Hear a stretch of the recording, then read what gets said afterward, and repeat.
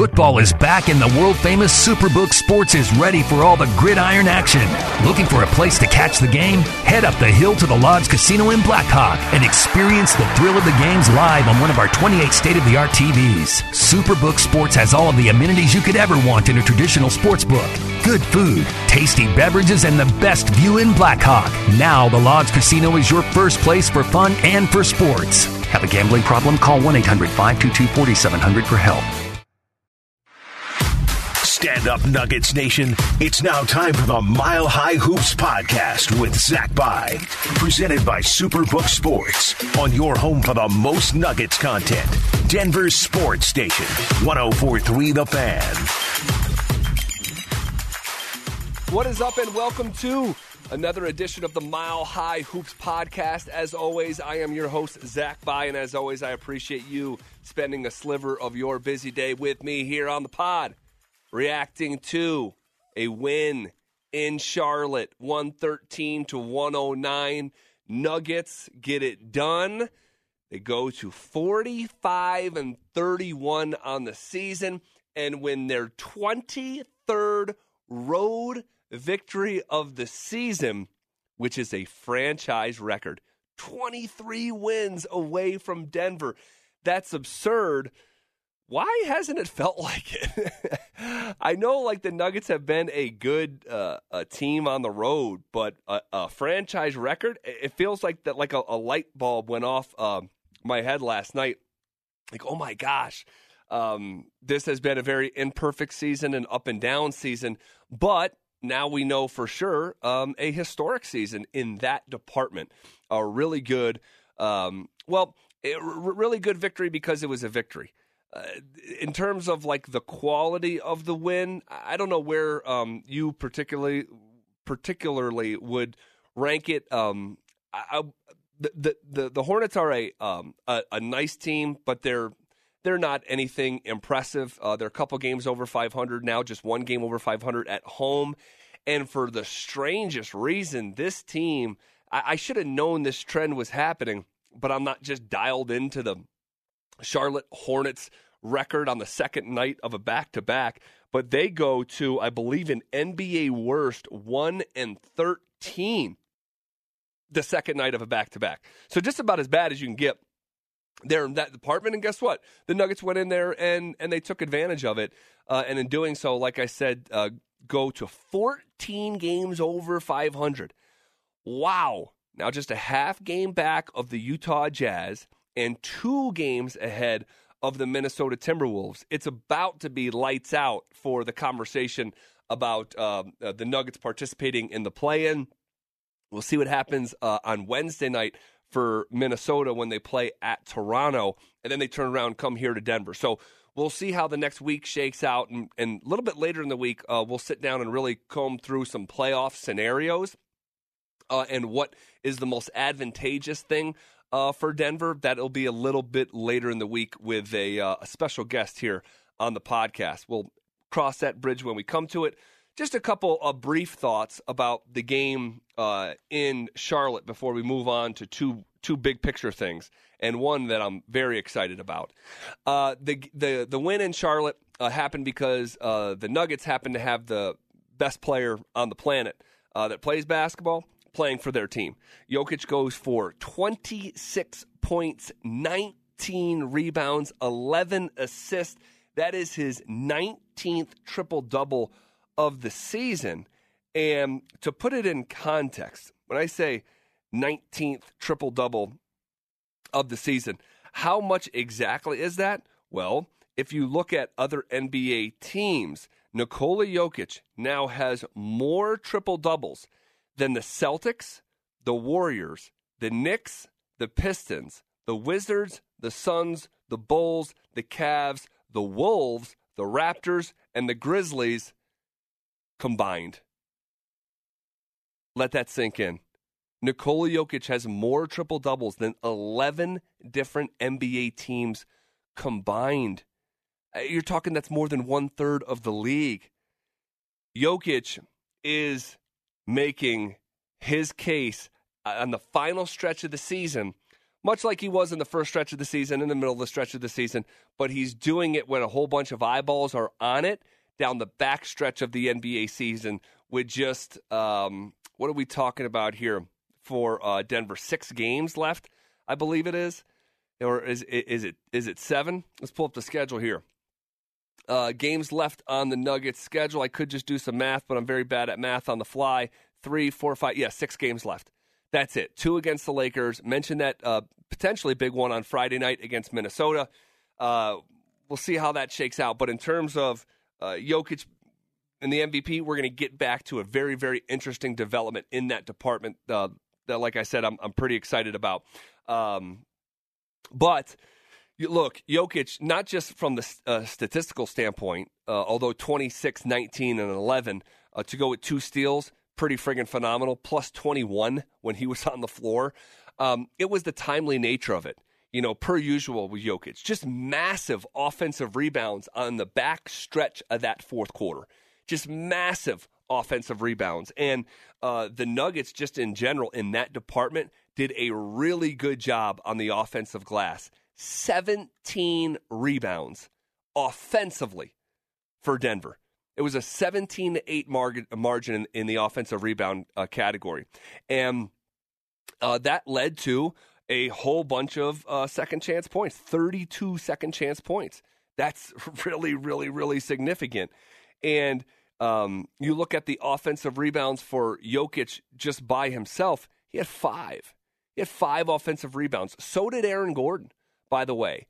Now, he finished with just 7 rebounds, so it's unusual to have 5 offensive rebounds and just 2 defensive rebounds, but that was the case for Gordon, who really started the basketball game on Monday night against Charlotte. As good as we have seen him start a game, maybe dating back to maybe his first game against the Orlando Magic when he faced his former team, and you could just see a concerted effort of his teammates to get him the ball early and often, and the energy level was there. Look, we've talked about it here on the podcast. Aaron Gordon has not played great here over the last month of the season, but you're seeing him here sort of round into shape a little bit. 3 games of 20 points or more for Aaron Gordon. So that's a really good sign. He shot over 50% from the field. Didn't settle for a bunch of threes, although he did make one. It has been an unkind month in the percentage department for Aaron Gordon in the month of March with a really good sample size. He's shooting about 20%. It's really, really bad. But you're seeing him here in the last 2 games. He went 2 for 3 from 3 against Oklahoma City and went 1 of 3 against Charlotte. Not lighting the world on fire, but it's not those 1 for 7 nights that we saw last time that they played Oklahoma City earlier in the month. So not settling, being aggressive, right? And we've heard that message from Michael Malone. He said that when guys are looking at you, they're saying, how am I going to handle this guy? And when you take a contested jumper or a three-pointer, it's like settling out of a possession, and you're really doing that defender a favor. And they said they had that conversation with Aaron Gordon after lunch the day of the game, and you saw that conversation manifest itself into some really aggressive play. Aaron Gordon must have had and he's got a career high in dunks this year. He must have had, I didn't rewatch the game, but off the top of my head, he must have dunked the ball 7 times. I mean, seriously. First of all, just in general, there must have been 20 dunks in that game between Charlotte and Denver. And actually, it brings up a more broader point for the Nuggets that they let guys get to the rim at an alarming rate. And it's really something to put in our back pocket and watch during the NBA playoffs. But they just, it is El Toro defense a lot of times. Just guys struggling to keep dudes in front, and maybe not enough help on the backside. But you saw, just too many points simply in the paint for the Hornets. In fact, half of their points for Charlotte on Monday night was scored in the paint. 58 of their 109 points scored in the paint. It didn't matter if it was Bridges or Isaiah Thomas. It was just happening. By the way, how good is Mikal Bridges? Oh, my gosh. That dude is a super athlete. And when he's struggled from 3, But, man, going to the basket, and he is just fun to watch. The Michigan State product is, he's coming along, man. That's for sure. He scored 27 points on 12 of 22 shooting, but he went 2 for 10 from 3. So you take some of those, we were just talking about settled possessions and settling out of possessions. You're talking about a guy who he didn't miss from 2. Like, that's insane. So he has a big double-double for himself. I like that young Hornets team. Again, like Bridges, they're kind of coming along. They're not there yet.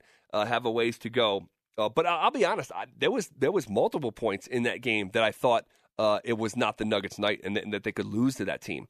They already had lost to that team. So the win on Monday night evens that season series with the Hornets. And I mentioned the name Isaiah Thomas just really quick. It was so good to see Isaiah out there playing 20-plus minutes, scoring in double figures. Man, I just couldn't be a bigger fan of the heart and the stick-to-itiveness of his career, and the arc of it didn't work out the way that he thought from a performance standpoint, from a financial reward standpoint. And there he just is, man, still out there just freaking grinding. I root for that guy, no doubt about it. 33 years old, still after it, still trying to prove something. He'll always have that chip on his shoulder, and it was nice to see him and Mike Malone embrace the way that they did on Monday night. That was kind of good, chicken soup for the basketball soul there. I thought Monte Morris hit some big free throws down the stretch of the game to help seal it. We've seen him play that exact role before, Monte. And then, having 9 assists and just 1 turnover, there's nothing more Monte Morris than that assist-to-turnover ratio. He's been doing that since he was at Iowa State. Couple other things. The bench was not very good. Bones did hit a couple big threes late in that third, but collectively the bench unit was a problem. It had flashbacks to 2.5 months ago and what it looks like, or what it did look like. We're going to have to continue to monitor that group and how Michael Malone handles that group from a minute standpoint, from a rotation standpoint, starting in just about 3.5 weeks, man. We are less than 2 weeks before the end of the NBA season, which is why it is so remarkable that we are seeing a photo finish with just such few games left between Joel Embiid and Nikola Jokic for the winner of the NBA's Most Valuable Player Award. I'm not saying it hasn't come down to the wire like this. I just don't remember, and I just probably wasn't following it as closely. I'm sure there was races that are down to the last 10th of the race. But, man, it feels like every single quarter for Embiid and Jokic matters. And this is so crazy because just yesterday, as in Monday, March 28th, Nikola Jokic was plus 240 to win the league's MVP. Okay? That was according to our friends at Superbook, meaning that if you bet $100 and Jokic won MVP, you'd get your wager back, but you'd also get $240. That means that he's kind of a long shot with just 6 games left. That's again, plus 240, long shot with under 2 weeks to go. The next freaking day, after Jokic goes for 26, 19, and 11 in a W that gets him 14 games over 500, it is almost even money. That is the type of dramatic swing we are seeing literally day by day. So it feels like anything could happen at this point. But I think maybe the most relevant piece of information, even more than the odds, which are typically emotionless, opinionless, like they don't care about your wager, they don't care about this podcast, the odds are going to be the odds. So typically those are the most important thing for me. That's the way I viewed it. But you could argue that this damn ESPN straw poll is actually what is moving the MVP odds. All right? And it comes from Tim Bontemps. We see this 3 times a year. And I want to read directly from the article that was released at 6 o'clock this morning, as I sit here and record on Tuesday, March 29th. It says, quote, last season, The Denver Nuggets, Nikola Jokic, surpassed 76ers big man Joel Embiid in the closing weeks of the NBA's regular season to win the Most Valuable Player award as injuries to Embiid and the Lakers' LeBron James cleared the path for Jokic to become the first center to win the award since Shaquille O'Neal in the year 2000. Bontemps goes on to say, as the 2021-2022 regular season winds down, it appears Jokic has the inside track to repeat. After Jokic finished just behind Embiid in the previous edition in mid-February, the four-time All-Star claimed 62 of 100 first-place votes in the third and final iteration of ESPN's MVP straw poll, giving Nikola Jokic a clear, though narrow, lead over Embiid and Milwaukee Bucks forward Giannis Antetokounmpo, end quote. Wow. Guys, this is getting real. That straw poll, the last iteration last year from Bontemps was the crystallization for most folks following the story a season ago of that Nikola was actually going to win the award. It was the straw poll because it wasn't close. It was between like Jokic and Steph, I think, and it really wasn't close. It was Steph and Embiid in there, and it wasn't close. And it was like, oh my gosh, this thing's going to happen. And I'm not going to overly pat myself on the back, but at the start of the season, I said my money was on Nikola. In the middle of the season, I said Nikola was going to win. And then here I sit before you feeling validated because this is in fact the case. And the phrase that I used repeatedly when talking about this was an undeniable case. I said if Jokic makes an undeniable case, the producers from ESPN aren't going to turn into the voters. The voters are going to cast those votes with real integrity. And those voters do the work. Most of them, they do the work. And if you're doing the work, you can look at the raw numbers. You can look at, and by the way, the raw numbers for Nikola Jokic just happened to be over 26 points a game, 14 rebounds a game, and 8 assists. The only player in the league to be in the top 10 in all three of those categories. So the raw numbers, you get a big old check, okay? Then you look at the advanced numbers, whether you're talking about player efficiency rating, on-off numbers. Basically, every advanced metric says Nikola Jokic is the best player and the most valuable player in the league. And then you have the natural context of overcoming what Jokic has overcome to have the Denver Nuggets 14 games over 500 without two of their three top scorers is stunning. And we've been talking about the Nuggets over/under season total throughout the season because we love it. I love it. Hopefully you love it. The Nuggets are going to clear their season total in their next with their third win. They need three more. Okay, it was 47.5. They need three more wins in their last six, so they got to go 3-3. All right, that win total was under, and I'm kind of repeating myself at this point from conversations we've already had here on the podcast, but just to reiterate, that win total was set under the idea that Michael Porter Jr., who was averaging 19 points a game a year ago, was going to be available to you. Well, after the ninth game of the season, that we know it was not the case, but it was also under the pretense that Jamal Murray was coming back at some point, and that obviously is no longer the case at all. So, again, however you define value, because people have been talking about this through the years, like how do you define value? Well, you would be hard-pressed to come up with whatever your value or your definition of value is and have Jokic not fill that box. Seriously.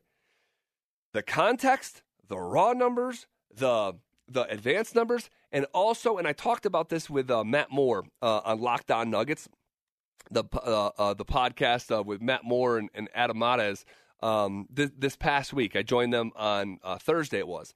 And check that out if you haven't. Those guys do a great job. I was on with Matt. Some good conversation. But, you know, we talked about this ancillary, this footnote thing. It should be a footnote in this conversation. is other people, other human beings who cover the sport very closely, validate openly the vote for Jokic. And I know that I've talked about this on the podcast, but it's worth mentioning that in the last 2 weeks alone, we've heard Richard Jefferson come back out and do a about face and have Jokic as the MVP. We've had Bill Simmons say that it's an IQ test at this point. If you're a real hoops person, you know that Jokic is the MVP. You got Zach Lowe saying that Jokic is the MVP. You have Stan Van Gundy on a national broadcast saying it's Jokic. Here's why: X, Y, Z. Like, who's not following along here? Where's the trouble? You could say that this stuff shouldn't matter, but it does. Okay, it does, because if you are a voter, all right, and you're split, and you're hearing the noise come out against Nikola Jokic, whether it's from, who was it, Ja Morant, tweeting, I thought the MVP had to be, XYZ, and Booker's got his thoughts and all this stuff, right? If you're feeling conflicted about casting that vote for Jokic, which you shouldn't be paying attention to the noise anyway. Your vote is your vote, right? You're a voter. But these people are people, right? They're humans. So when you hear some of the signature voices in the sport validate Jokic, I think it could make it easier for one of those voters who is feeling conflicted, make it easier for him to cast that Jokic vote. So I hope all that makes sense. But this is absolutely fascinating. It really is. We're fixing to find out. I'm hoping for our purposes here in Denver and for my pocketbook that Nikola Jokic solidifies himself as an all-time great by winning this award for a second consecutive year. It'd almost feel like who's the coach from St. Peter's, Holloway, that's going to get the Seton Hall job after they beat Purdue. It's like they pulled off 2 upsets, but then they beat Purdue too. It's like, what else is there more to say? What are they going to say now? Right, the old Jay-Z song. What more can I say? Right? So, again, I'm hopeful. We're fixing to find out. We'll know in the next few weeks. But the fact that we're having this conversation this late in the season is just a testament to Yoke, no doubt about it. Okay. I don't want to end the podcast here on too negative a note, but I'm just going to be real. In the last 2 weeks, I have said here on the radio station and on the pod, saying that, hey, you should probably be putting a base coat of expectation that Michael Porter Jr. and Jamal Murray will not be returning this season. Just as a preface, we could get news any second now that Jamal Murray just wrapped up 5-on-5 and he's ready to come back. And if that happens, I am going to jump for joy. But I'm telling you, I have not been as pessimistic as I am today. Again, March 29th. I just do not think at this point these guys are coming back. I had said here that I thought that either one of them would need at least 5 games of reintegration before, the most important phase of your season, your postseason begins. You have to redefine roles and get into basketball shape and then game shape and then elite NBA player shape. There's just not enough time. There's just not enough time. And I'm not so sure if Jamal said, hey, I want to come back, if the most prudent thing and wise thing for this organization would be, we really appreciate that, but we're going to wait. Because at a certain point, the risk outweighs the reward. And you say, Zach, what the hell are you talking about? The reward could be an NBA championship. I'm speaking to you realistically as a basketball fan. I just don't envision that happening. I don't. But here's the thing. The long term, the risk versus that reward, the risk could ultimately take that potential reward away next year or maybe even the season after if you mishandle this right now. Now, there's a school of thought. Don't live in your fears. If this guy says he can play with the same force, you go with it. And reasonable minds can disagree on this. I want to make that clear, okay? But for me, I just think it's so important. I would be operating in the most conservative fashion with 6 games left in the NBA season. I just would. I think the window, and I know, I feel like I need to preface everything. I know windows, you're not guaranteed windows, but I think the Nuggets window is really open for the next 4 to 5 years, considering the youth of their core four, how long these guys are locked up for. I would just be conservative. And at this point, it's getting like close to that threshold where I'd be like shocked if one of them came back. I saw Michael Porter Jr. Off a Mike Singer video warming up before the game on a Monday.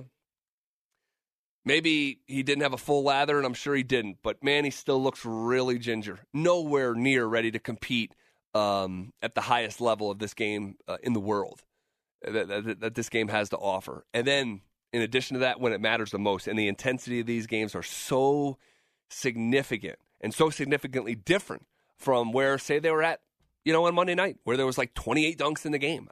It's not going to look like that. It's not going to feel like that.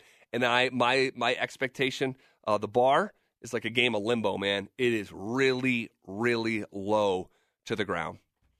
Okay, that's where we will leave it for right now. The Nuggets have won 2 in a row, 3 of their last 4. They travel to Indiana on Wednesday evening. And again, guys, whatever happens on Wednesday night against the Pacers, we're going to be talking about it right here on the Mile High Hoops podcast. Football is back and the world-famous Superbook Sports is ready for all the gridiron action. Looking for a place to catch the game? Head up the hill to the Lodge Casino in Blackhawk and experience the thrill of the games live on one of our 28 state-of-the-art TVs. Superbook Sports has all of the amenities you could ever want in a traditional sports book. Good food, tasty beverages, and the best view in Blackhawk. Now the Lodge Casino is your first place for fun and for sports. Have a gambling problem? Call 1-800-522-4700 for help.